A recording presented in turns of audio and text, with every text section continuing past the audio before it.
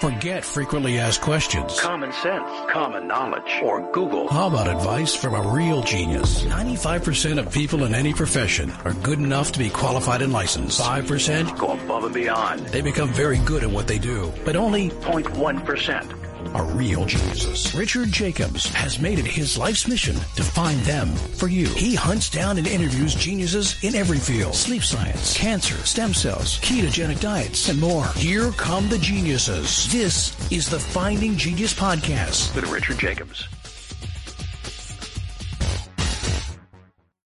Quick note before we begin, the Finding Genius Foundation, as part of the Finding Genius Podcast, has recently completed a book about understanding viruses. So the creation of this book was to interview 100 virologists, ask them a lot of deep, difficult questions, take the most difficult questions, and then re-interview the top 25 or so and ask them the hardest questions I could think of. And we compiled that all into a book. So you'll see question and 4 or 5 experts' answers. Question, 4 or 5 experts' answers. There's about 30 questions in the book. I think it's a great read for the layperson and for the researcher. It talks about a lot of speculation in the world of viruses, such as are they alive or not, and why is it important? Why do viruses go latent or hidden or ineffective or sit in a person or an animal or another creature for weeks, months, years, and then suddenly become virulent and affect that person? So there's a lot of really provocative questions in the book. It's now on Amazon. So if you go to Amazon and type in Finding Genius, you'll see the book on viruses. It's also on Kindle. The Audible version is in production and should be ready in approximately a month. But if you want to go and order it now, you can do so again by going to Amazon or Kindle, or go to findinggeniusfoundation.org and go to publications. There's an opportunity as well to get the transcripts of all the interviews and to hear the original interviews themselves. If we put them all together, the book would be about 1,000 pages, but we condensed them down to make it juicy and concise and tight and very interesting. So I hope you'll check out the book. We're now working on one about cancer, but this is going to be our goal is 3 times a year to come out with these masterclass books that I think will inspire new scientific research, and I hope you'll check it out. Thank you. Hello, this is Richard Jacobs with the Finding Genius Podcast, now part of the Finding Genius Foundation.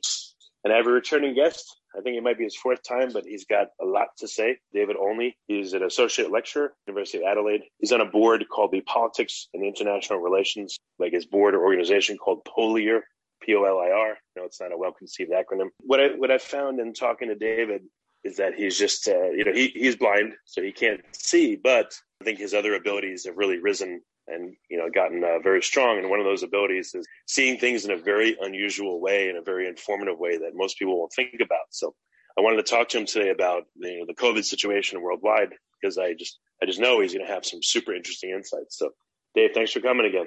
Thank you for inviting me back, and thank you listeners for listening. Yeah.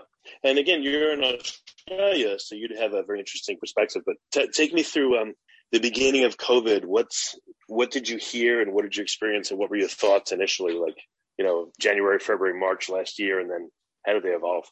It was very interesting being in Australia in the early period because, of course, we have an enormous number normally of Chinese students at our university. And as people started talking about COVID, what became clear to me as someone teaching in a university is if we don't make decisions about this globally soon, work out what it is, work out if it's really dangerous, work out if we're going to lock down, we are going to get tens of thousands of teenagers from China arrive back here in late February to start university in the first week of March, which is the beginning of our university year, and we are going to be one of the epicenter countries of COVID, whatever it is. So what was really interesting is I think this must have been fairly effectively briefed to our senior politicians in Canberra, because we went literally straight from watching it from a distance, going, look, we're watching, we're paying attention, to closed borders, no one comes in, no one goes out, and locking most of our cities down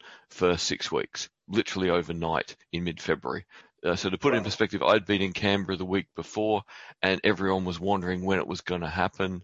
And then just bang, the next week, literally, I think it was literally on a Wednesday, everything changed. So Tuesday, the world's normal. Wednesday, it's radically different. On top of dodging that bullet, though, we had some major cruise ships come into Sydney. So the very big, beautiful city on our east coast, where COVID was probably already loose. Ship's crew had no ability to test yet, and they let 1,000 passengers wander around Sydney for 3 days. And that was really our first big outbreak, is that from that, it got loose in Sydney, and it got loose all over Sydney. So in the combination of having just gone into lockdown, we also had a city where, despite having apparently jumped early, it was everywhere. So we had the interesting thing of shutting Australia down, but also watching a city where it got loose, and then having that repeated in Melbourne later. Melbourne got a second wave, ended up under lockdown for, I think, 108 days. A very serious lockdown. In the beginning, people, the experts were saying 2 weeks to flatten the curve. Why does it turn into 100 days, 200 days, 300 days for some countries? I think the problem we've had everywhere, and you can see, really, the biggest thing about COVID to me seems to be how a population do or don't take instructions is the difference between things going well and things going very badly. So the whole thing of mask wearing, we can see that some countries say that everyone should wear a mask, and the infection rate just keeps going through the roof. And then I'll ask people to go, okay, describe to me photos of how people are wearing their masks. Oh, they're not covering their nose. Or they're taking it on and off every time they talk to everyone. Or they're constantly touching their mask in their face, which means every time they touch a surface in the environment and touch their mask, they're literally reinfecting themselves with whatever was on that surface. So I think what we see very much is populations who can follow rules and decide they are going to follow the rules for the public good get on top of this fairly well. So, for example, I think for the last 3 days in Australia, there have been no COVID cases, no new cases, other than return travellers who are in medical quarantine in medical hotels. So we're willing to take orders. We're willing to learn to put a mask on and off properly. We're willing to work from home. We had the advantage of having a digital economy where a huge number of Australians could work from home. So for most Australians, the problem has been less can they work from home than is there enough bandwidth for them to work from home and their children to study successfully from home. Okay. I mean, do you think that COVID is going to magically go away? I mean, it's not that there's not going to be 0 cases. I would think by this point, it's going to be a part of populations forever. So what do? See, this is the fascinating thing. Like, even this morning when I turned the news on, just to listen to how many new cases in the country for the day, what they were saying was 2 outer regions of Melbourne, they've found fragments of the virus in wastewater, so in sewage treatment plants, meaning people, please, if you have symptoms, go and get tested straight away, so that it's just a question of you getting tested rather than the Victorian government locking down whole suburbs. I think the thing here is Australia's quite an old population. We have a lot of people over 60, and like the US, we have a lot of people who are chronically ill. So you put that combo together, and they're the 2 groups where COVID is going to cause the most damage. So when it appears again in an outer suburb, what you go, it's probably in kids, teenagers, people in their 20s who are going to end up asymptomatic, or at best have a sniffling nose for a day. So this is going to be with us in some way, shape or form, I would guess, forever. And it's just a question of what is the rate at which we develop the next modified vaccine. And are people willing to go and get a COVID shot every year like they're willing to get a flu shot every year? I mean, it seems like a lot of nations are blaming their citizens now. Oh, you didn't do this enough. You didn't do that enough. I mean, and then they're going back to the same old tactics. Like, what do you think is going to happen from here? What do you think is going to be? I know it's a future question, but yeah, I want to tackle it. I think this is the important thing. These future questions are really important. So on the citizen question, the reality is that most countries used to build citizens.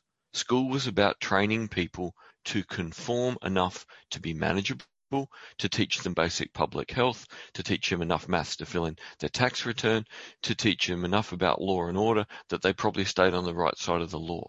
In the 19th century, most countries were involved in the nation building process. If you were a country that was settled late and got its identity late, like Australia only became a country, went from being colonies to a country in 1901. So we did our nation building essentially from 1901. Well, we're still really in the process, but the really formative period is World War I, World War II.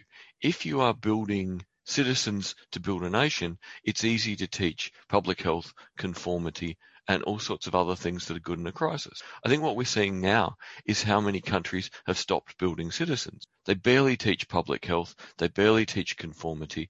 The idea that everything is so good, it is fine for everyone to be the individual they want to be and behave exactly as they want, has been normalized in so many societies, as if what democracy means is that we all get to be as radically individualistic as we like. Now, that is one way to define what democracy is.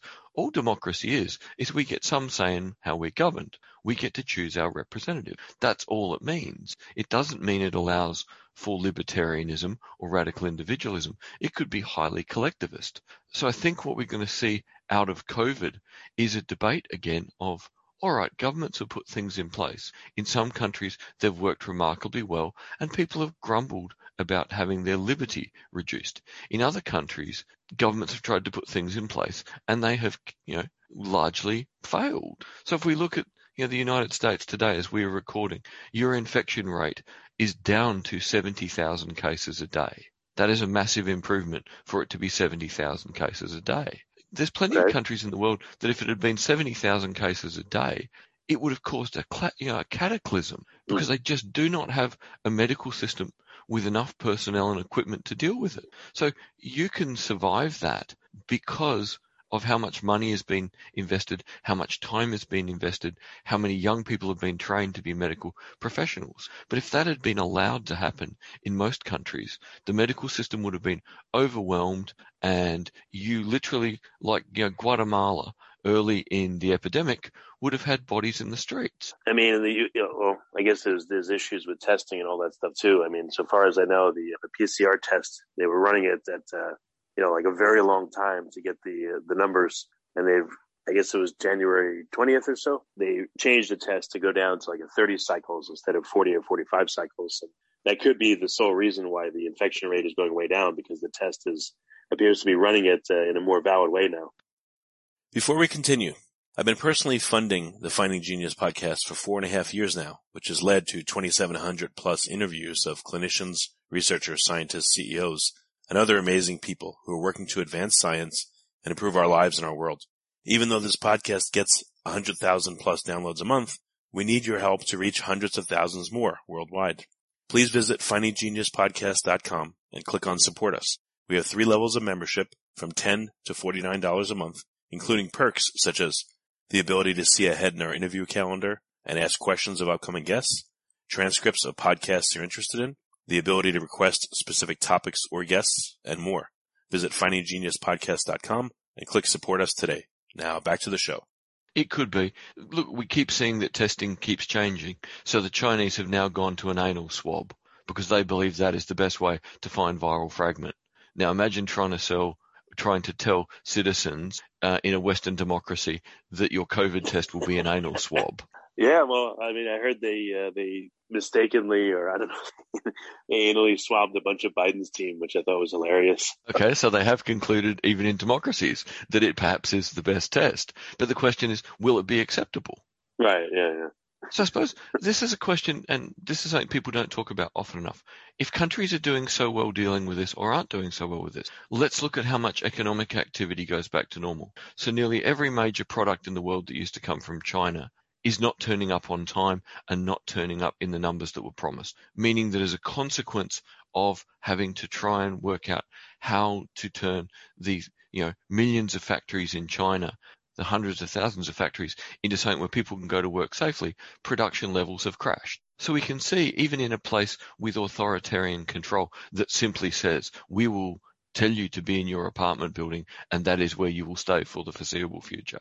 Even there, where you have that ability to demand it, and you have a security apparatus who will more than happily brutalize their own population to get compliance, you are still going to get major economic and social consequences. And probably more Chinese citizens have experienced brutal behavior in the last year because of COVID than they did normally if they weren't politically active. There's terrible footage from a few months ago when they realized they had people in Shanghai airport with COVID and locked thousands of people in a multi-story car park until they worked out what to do with them.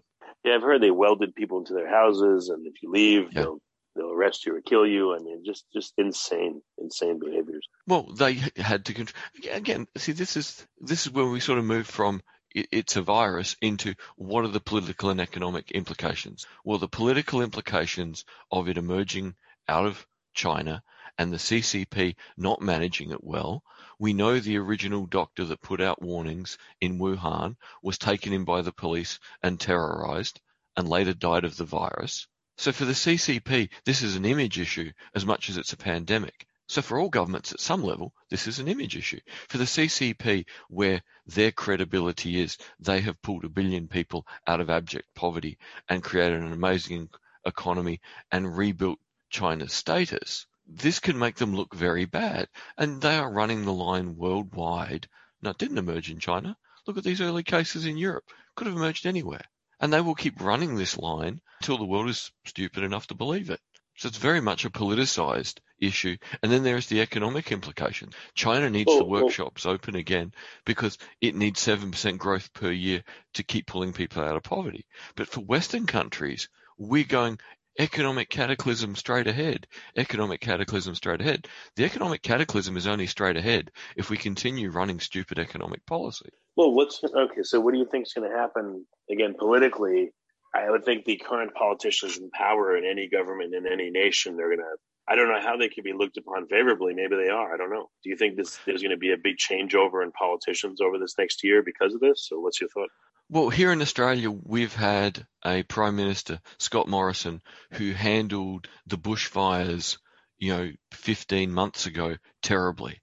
At the time COVID started, our Prime Minister had his lowest, opinion rating in his entire term. The way he's dealt with COVID has made him look like a hero. That's beginning to come to an end as he's starting to change policies and stop spending money. And now there's new other issues other than COVID as people are beginning to believe we're getting out of COVID gradually. If you like this podcast, please click the link in the description to subscribe and review us on iTunes. That will, then mean people reassess Scott Morrison again. But there are politicians in the world where this has either made or broken their career. I suppose the big thing I'd say about politics, and this is critical, is at the depth of those first lockdowns, at the depth of second lockdowns for cities and countries that went into the second one. If we look now, London's on its third lockdown. There's this thing of we can never go back to normal, we can never go back to normal. The media endlessly chatter, we can never return to normal. Well, the only people that are dumb enough to believe we can't return to normal are the media. The political elite do you think the political elite they're pushing what's called the Great Reset. I've heard that from many, many arenas. So do you think they wanted to return to normal or they want to use this as a chance to change things in their way? The vast majority of conservative politicians' mission in life is to repeat yesterday and slightly improve it. They absolutely don't want a reset. The majority of progressive politicians want a radically different world, and we can see in the 20th century that progressive politicians tend to get an opportunity to govern about 1/3 of the time. Because at the end of the day, humans are conservative. They like what they know.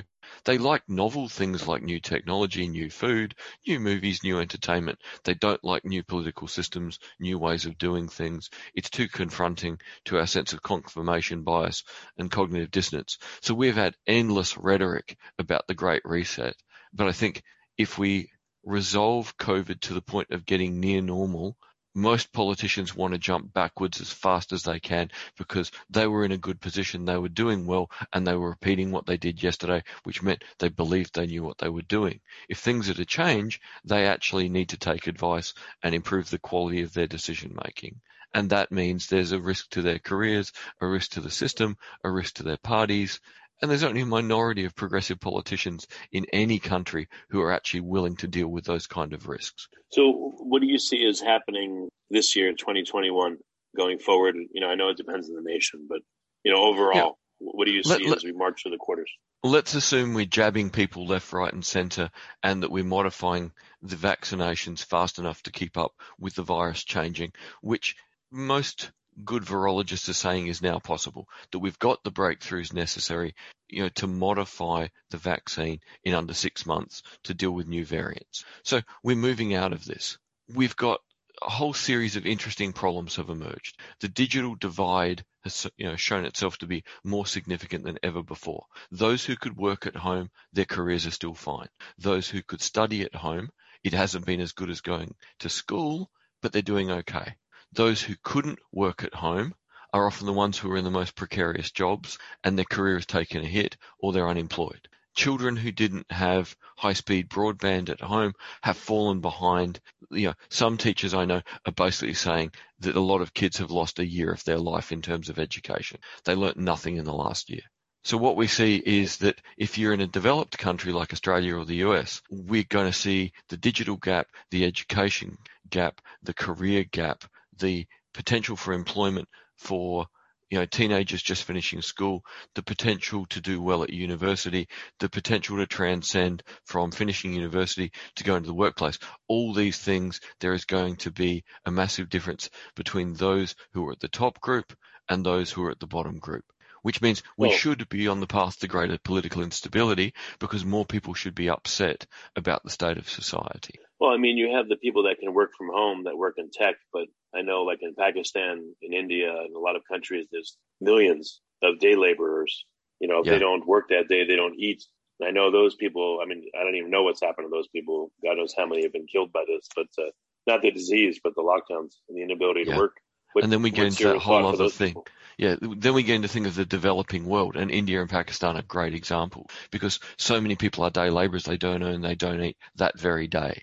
We can watch with the way that India locked down. It believed that it couldn't do enough to help them, and it just decided to lock down and hope that by keeping people still, it could minimize the disaster and keep enough of its middle-class tech sector going that at the end of whatever happens with COVID, that they've still got a middle-class tech sector. So what you can see in some countries is they'll never admit it publicly, but what they really did was sacrifice, day workers, day laborers to maintain their middle-class tech-based economy, because at the end of this, low-skill jobs can be done by anybody who's alive. More advanced jobs can only be done by people whose education and technology and everything else cost the state a fortune. And if you have to make the hard decision between people who represent a 10 to 20 year investment versus people who are replaceable, lots of countries have made very brutal decisions. I didn't realize the calculus would be like that. Do you think that was actually part of the decision-making thought process? I can't see how it couldn't have been. On the basis that countries like India and Pakistan have invested so much in education, so much in tech, so much in developing the infrastructure to support it, and are on now their second generation of educated people whose kids are now becoming that next generation of middle-class workers who rely on a broadband connection and working to a global market. If you lose them, you lose 20 years of investment. So you lock down to protect them. It's as simple as that, as brutal as that. And of course you can never say that. But in, say, India, for example, where you've got the Hindu nationalists running the country, how do they explain if this adversely affected the Muslim population of India more because they're economically disenfranchised, which also meant they've been smashed not just by the virus, but also potentially by not being able to earn and there not being enough support. So this is where, politicians don't want to move forward. But it's going to be a question of, do they get any choice? I mean, do you think that if there's such a cold-blooded calculation, why wouldn't India or Pakistan or whatever at some point say, you know what, COVID doesn't seem to be nearly as bad as we thought. We're just going to open up because, if people die, I think less people will die than the economic damage to our country. I mean, why wouldn't they make that calculation? Well, I think this is really what India and Pakistan have done. They've really said at a certain point, we can only lock down for this long. This has given those with enough resources time to decide, are they going to work from home? Are they going to buy masks? Are they going to sanitize everything? Are they going to order food to be delivered to their house each week by the grocers? Is the veggie person going to come past and they'll buy their veggies at the front gate in a mask and gloves?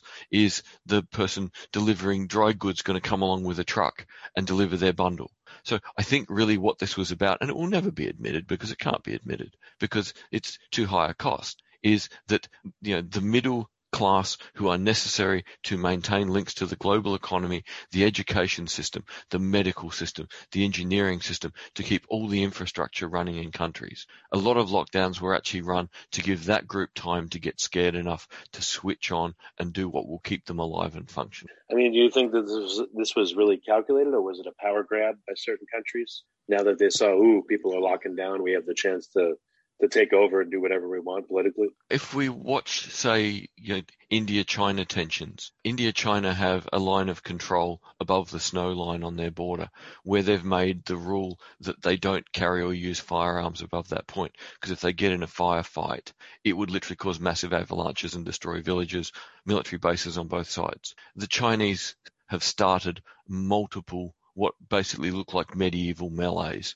above the snow line with Indian troops trying to gain ground in the midst of COVID, because I think the Chinese Communist Party genuinely believed they'd got their troops into lockdown early enough, and as a consequence of that, they would have an advantage over the Indians above the snow line.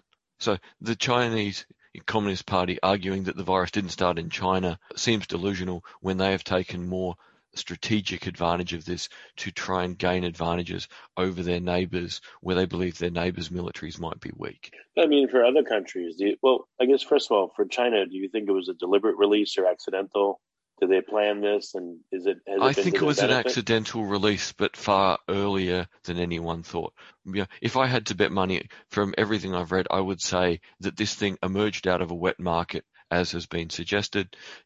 Wildlife too close together, people eating wildlife that really just don't eat it. The virus begins there. But there was interesting things last year, like at the time, well, actually now in 2019, in October 2019, when the kind of rioting and political protests in Hong Kong were huge. One of the really strange things was how many Chinese paramilitary units and Chinese special forces units appeared to be confined to barracks. And security analysts were going, this just doesn't make sense. Why are they tolerating? Wasn't the response stronger? Yeah. Why didn't they just roll across the Hong Kong border and smash the crowd? They would never tolerate protests like that in the mainland. So why were they tolerating in Hong Kong? And why all over China was there evidence that there were less paramilitary police and military on the streets? So what's been hypothesized by some security analysts is, well, you don't put that many million people in barracks unless there's something else you're more worried about. So you're not really that worried about political uprising, that they may have already realized the virus was started, had no idea what it was going to be, but realized at some point they were going to have to control their entire population. And in order to do that, they needed to make sure that their paramilitary police and military were not infected. Because at that point, no one may have known how dangerous it was. So again, no one's been able to prove that point, but some very serious security analysts who go, well, just, let's not speculate on stuff in labs we can't see.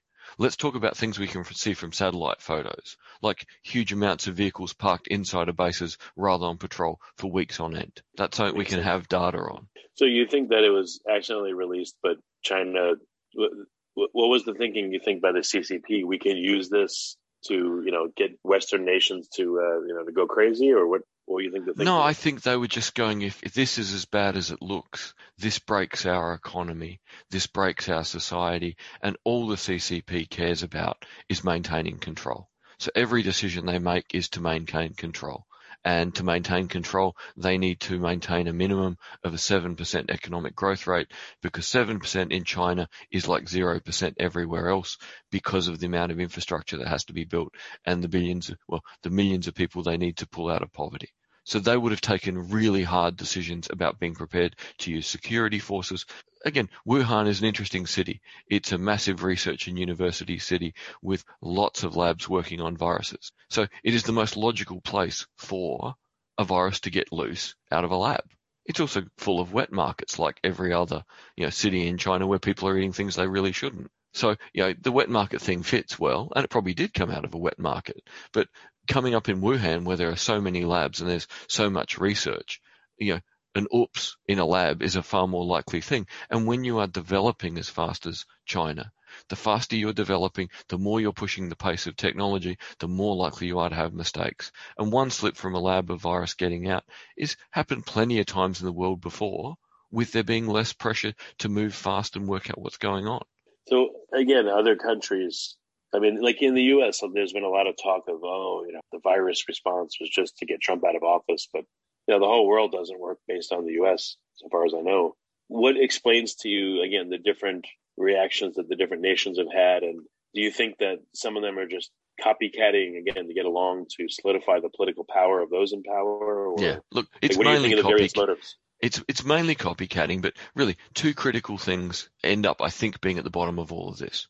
How willing are citizens to behave, and how do we understand our economy working? Because how we understand our economy determines how much money we think we can spend. So countries like Australia and the UK and US, I think, all believe the same thing about their citizens, and that is that if we ask our citizens to wear masks, if we ask them to wash their hands 100 times a day, if we ask them to wipe every surface down, if we ask them to not sit close to people, I think delusionally all three Anglo-Saxon countries, well, let's include Canada and New Zealand too, that citizens would behave. The evidence is that Australian and New Zealand citizens have been very willing to do what they were asked. Canadian citizens have been very willing to do what they asked. UK and American citizens, to a much higher degree, have done as they pleased and not followed instructions, and probably contributed highly to an expanding infection rate. So that's thing number one, that depending on your citizenry depends on what you can get them to do. The second thing is what kind of economy you have and how you understand your economy determines what's going to happen next. So in the case of Australia, UK, US, we'll use examples where everyone can follow the media in English. All three of these countries have gone economically into what is referred to as reactionary Keynesianism. When things are bad, the government spends money. This is the smartest thing you can do. The problem is, what do you do after? Well, no, actually, there's two problems. So if you understand money properly, and I suggest going and reading about modern monetary theory to all the listeners. So Stephanie Kelton's book, The Deficit Myth, great place to start. All the money that's been spent to deal with COVID, as long as it is money you are spending in your currency, in your country, on resources, and people are willing to take that money and that gets things done, that money is just created. It didn't exist, and then it was, put into people's accounts. That is all you need to do to create money as a government. The problem is, all three countries, Australia, the UK and the US, have neoliberal governments that believe, no, if you want to spend money, you either have to tax it or borrow it. Right. Historically, all historical regimes understood that states create money because they have the power to. It is only when we went to the gold standard that people thought money was connected to something real. So we've got a case in Australia where our treasurer has come out and said, if we spend any more money, we'll have to tax you more, or we'll have to borrow more money. And I sit there wanting to smash myself in the forehead, going, you are our treasurer, and you don't understand that you can simply put new Australian dollars into accounts to pay for things in Australia. What is wrong with you? So, in Congress at the moment, your Congress is arguing over a $1.9 trillion package where it's potentially new money to pay for things that all can be done in America with American resources. But unfortunately, they think it either has to be taxed or borrowed, which is not historically true. So we've got a political elite at the moment who, if they don't learn to understand economics, are going to cause monumental problems, because the logical thing after reactionary Keynesianism, if you're a neoliberal politician, is to do exactly what happened after the global financial crisis. During the GFC, all the same governments did reactionary Keynesianism. They spent money. Then they all had a neoliberal freak out, thinking, we can't do that. We have to get it back. We have to tax it. We have to spend less. They put the UK and Australia in particular, the US, into a state of austerity, spent less, and crippled the economy, made life worse for the very poor, made life worse for the lower middle class, made life worse for economic growth, made life worse for consumer spending, and in real terms, we were only just recovering from the GFC in 2019 because of the mishandling done during and after. And we're going to do potentially the same again here, because we've got politicians who grew up with the same neoliberal economic ideas who will do reactionary Keynesianism during the crisis, and then will return to delusional economic ideas after, of not understanding that they could have just created money, spend it on useful things, and the only thing that they really needed to think about is how many real resources are there, and do we need to manage inflation? Well, of course, yes. You manage those two things, you're fine. So we have the thing, if we genuinely got change now, so if you guys had ended up with Bernie Sanders was probably going to put Stephanie Kelton in a very powerful economic position, and you would have dealt with COVID from the perspective this year of creating new money to pay for real resources to achieve public goods while managing inflation. And you wouldn't have had to have austerity. because you've got Joe Biden and you've got a Congress full of people on both sides who are neoliberal in the same way the British Parliament, the Australian Parliament are full on both sides of people who are neoliberal. We are all likely to be in austerity like after the GFC, which will create 10 years of economic disaster on top of the virus. Oh, so you think that's what's ahead? That's the most likely. So 10 years of the kids who didn't get education because they couldn't afford broadband, continuing to not get an education because they couldn't afford broadband. 10 years of reducing government spending and reducing government support, meaning that people have less money, spend less money, so consumer spending crashes, so the economy can't recover. 10 years of government spending less money, and the big thing you realize if you start understanding Keynesianism and modern monetary theory is when things are bad, you want the government spending brand new money to make things happen, because that money then ends up in the private sector and makes the private sector go round. If the government don't spend or reduce their spending, there is almost no new money, and with no new money, there is no new spending. I mean, what about from industry? What about from, the creation of new business and all that? The creation of money there, is that not significant enough? No, it's too small. So if we look historically, the biggest thing that kickstarted the US economy was the New Deal in the 1930s and the industrial production of World War II, and then constant defense spending in the Cold War.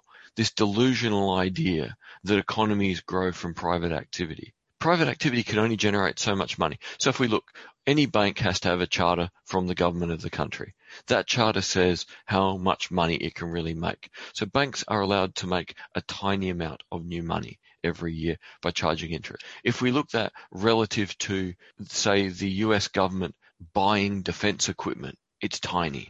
Just on that alone, private sector activity is small compared to the defense budget. And when things are bad, people get scared and they don't want to spend money. And as we've seen all over the world, handing out money during COVID to people who've lost their part-time jobs or are doing less hours, because that money's come in, yes, they've saved some, but they've spent far more during the sort of COVID period than they would have spent otherwise. So sick as our economies look, they're infinitely better than they would have been because people have spent the majority of the money they were given.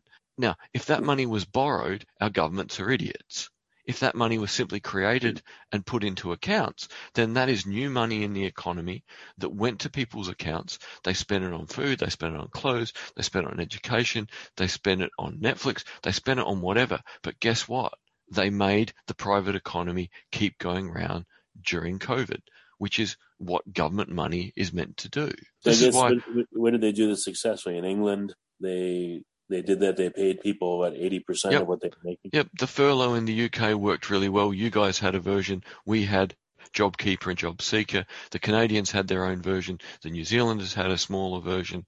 So, like I said, the irony is we've had neoliberal governments here doing reactionary Keynesianism, which is really good at the moment. But we'll, at some point in the next few months, should, if the GFC is our normal example, get the neoliberal freak-out moment where they go, oh, we now have to do austerity. We've got to recoup all that money. And if they have that delusional moment, they will give us 10 years of economic disaster on top of the virus. Well, in terms of inflation, bankruptcies, things like that, I mean, at least in the U.S., when do you think that's going to start to kick in and happen?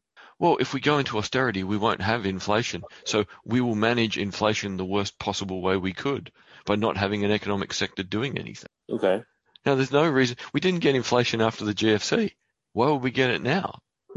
We haven't spent anywhere near enough money to cause inflationary problems, which should teach these neoliberal economists there's something wrong with your ideologically based economic models that did not exist before 1945. They have no foundation in history. What do you think is going to be a tipping point for austerity to set in, in various countries?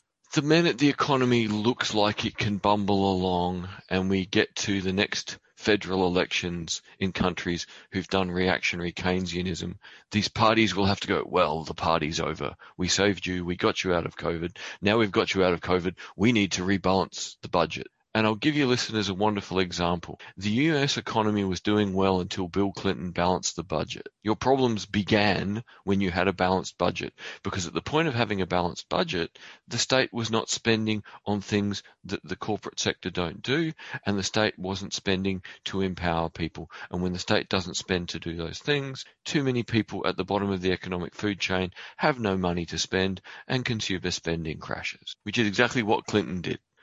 Obama was told by a few very bright economists during the GFC to spend twice the amount of money he did and not do austerity, and being that the rest of his cabinet were neoliberal and he was neoliberal, he did what he was conditioned to, and we got 10 years of economic disaster. So I'm out on the radical fringe here of economics. You have to sort of accept that the mainstream economists you're potentially going to talk to are all going to say, oh, we've spent so much money, we have to go into austerity. There's no choice. And they'll go, but we don't have a choice. And they'll keep saying, but we don't have a choice. Well, the reality is, before 1945, we knew we had choices and we kept using them. Well, what happens, if like in the U.S., for instance, or in other countries, when the deficit, even if, I guess there's a big difference if the deficit is in the dollars of that country, meaning that. Okay, let's stop using the word deficit and go, we should have two words. We should have a word for how many dollars we borrowed from other people, and we should have a word for how many dollars the sovereign currency issuing federal government created, which is its right and its job, and never combine those two numbers. The huge problem we have across the world is the way national accounts are calculated. We combine money that was borrowed by federal government and money that was created by federal government, and we lump it together. And by lumping it together, we get a delusional number. So a huge amount of the US deficit is actually money that was created to pay for things that have made America a better place. That money never has to be counted in any way than just acknowledge we created it by the public sector creating it, the private sector got money, people got money in their pockets, that money made the private economy go round. As long as we manage inflation and don't run out of real resources, there are no problems. The US has had a defense budget running off of this model since the beginning of World War II. The money is simply put in the accounts of companies who need to be paid. Every year it's brand new money, and yet that gets counted towards the deficit. So it shouldn't be. What should happen to it then? What do they do with it if they create it, but they don't put it into the deficit line item? You just have a line item called money we created. I don't know if that would go over too well politically. No, it won't, because people have got 50 years of cognitive dissonance and confirmation bias. Neoliberal economics has, here in Australia, we've had economists saying, we can't keep spending money, we're going to cripple the economy, we need to balance the budget. Yeah. Like America, look at the point where Australia has problems economically. It has problems when it has a balanced budget because there's not enough government spending to kickstart the economy, and enough spending to get people out of poverty, and enough spending to make sure that people are confident to spend. The real things that are a limiter, are there real resources you can buy in the currency you issue? And are you causing inflation? And if you're causing inflation, can you manage it? So World War II, I think the highest level inflation got to in the US during World War II was 11%. They got it down to 7% within 6 months, 3% within a year. Managing inflation is not a problem if you have good economic theory and your economic model is not based on a political ideology. So all we got to do is, in a sense, use the best of pre-1946 Keynesianism and American model for running the economy during war, and everything we've learnt from modern monetary theory, and accept that if we go into austerity now, we make everything worse. If we use our currencies that we can issue to buy real resources to achieve public goods and manage inflation, we can come out of this better and stronger. The real problem is when we get to countries who, their currency is worth nothing and they've got no resources they can buy with it, where they have to do it with borrowing. That's where it gets complicated. So, all right, India can create rupees and it can pay for agricultural things and basic things with rupees. But most companies don't want to take rupees, which means the Indians have to borrow dollars. So part of the responsibility that comes out of this next too, we've heard the UN talking endlessly about we need to make sure that everyone gets vaccines, and we absolutely do. But they're talking about this as if it's some sort of hardship. The reality is we're about to get a plant in Melbourne that can make vaccines. The US has plants, the UK will have plants, the Germans and French, I think, already have plants, the Belgians have plants. How about these countries who could spend their own money to make these vaccines? Just make them and donate them to the world, because it costs them nothing. Oh, because they can just create the money to They can create the money to pay for it, growing their private sector, and as long as they manage inflation, there is no problem. And they make the world a better place, and they create massive goodwill for Western democracy. Do you think any of them are entertaining this, or it's not even on their radar? I think everyone will want to see how little they can get away with. Why do the magnanimous thing if you don't have to? Because we still don't have enough people who understand the real problem is real resources and inflation, not spending money. And again, how does if you get inflation arise, what causes it in your experience? Again, inflation arises when there's more money out than there is stuff. So the classic modern example is Zimbabwe in the early 2000s, when there is no food in the markets.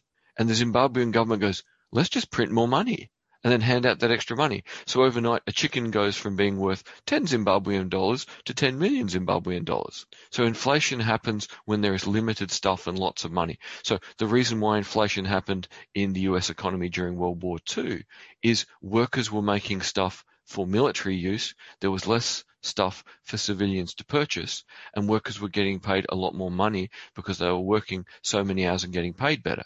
So they were getting more money and there was less stuff to buy. So part of what you have to balance in that is you have to make sure there's a bit more stuff, and you have to make sure people have less money to spend. So you get them to invest in bonds, and you offer them a higher interest rate for later, so they want to save it. You tax them and redistribute it to people who have less money. There's other things you can do, but they're the simple things. Change what's available, bonds to get people to save, and taxation to redistribute. So big thing is to remember that you can deal with inflation in multiple ways as long as you understand what the real cause is. And the real cause is there's a lot of money washing around and there isn't enough stuff for people to spend it on. So the apparent value of that stuff, it goes up. So at the moment with COVID, for example, what was the silliest price you saw there in America for masks last year? You know, at the height of the mask crisis, what were masks costing? A couple of dollars a piece? I guess, yeah, something like that. They're pretty cheap still.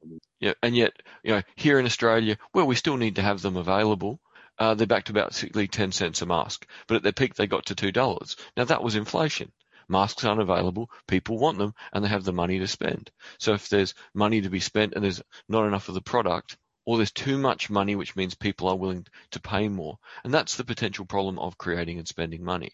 But you can always temper it by how you tax things. So this is another thing we need to consider. And we've moved from COVID to economics, which we didn't mean to do, but it's a really important thing, is how you tax people determines how much money they've got to spend. So the real purpose of taxation is to get a healthy society and economy, not to get the money back to spend. Yes, you can spend money that you tax back as a government, but that's not its principal aim.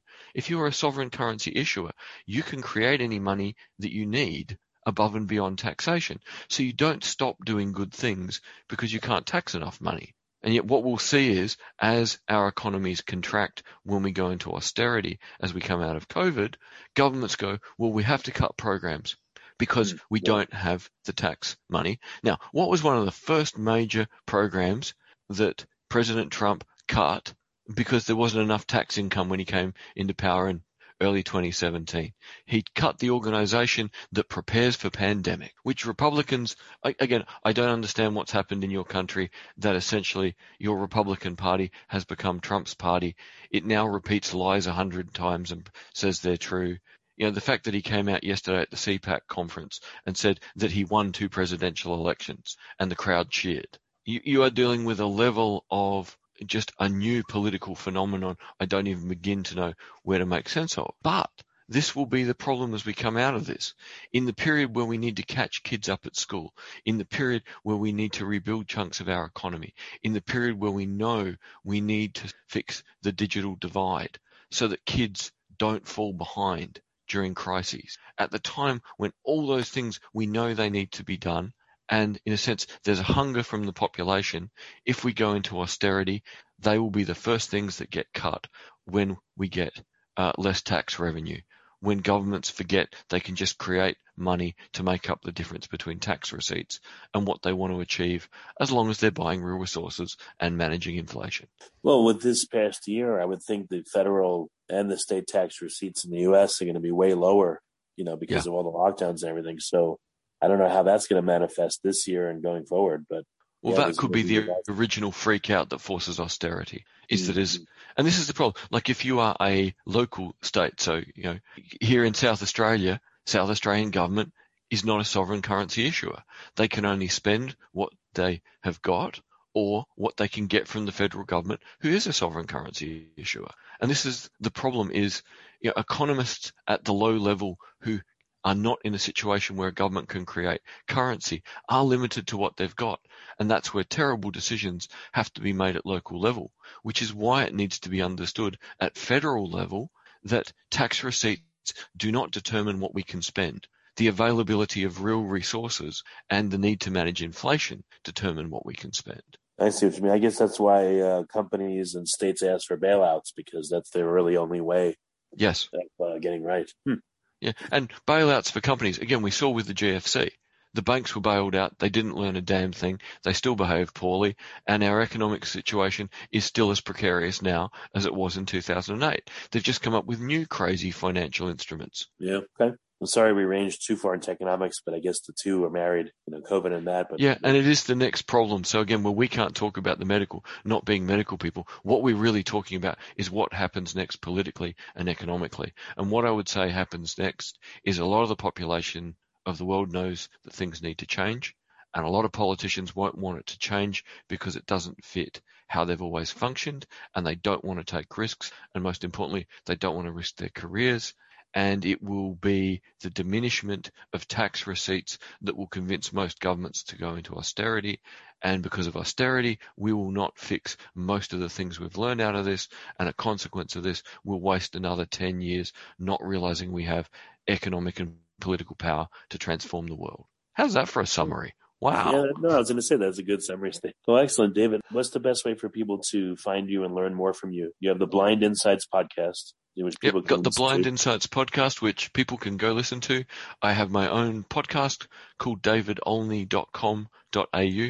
So David, O-L-N-E-Y, one word, .com.au. And I end up being a guest on other amazing podcasts like this. So you can find me plenty of ways, but the website is a really good place to start. Okay. Well, great. Thanks again for coming. And, I'll have you back again because, like I said, there's endless insights that you have. So thank you, Dave. Thank you, Rich, and thank you, listeners. If you like this podcast, please click the link in the description to subscribe and review us on iTunes.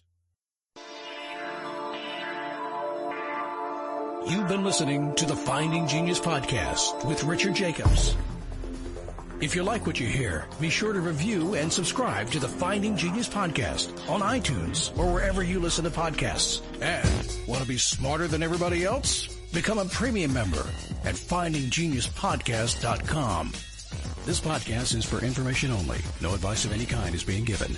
Any action you take or don't take as a result of listening is your sole responsibility. Consult professionals when advice is needed.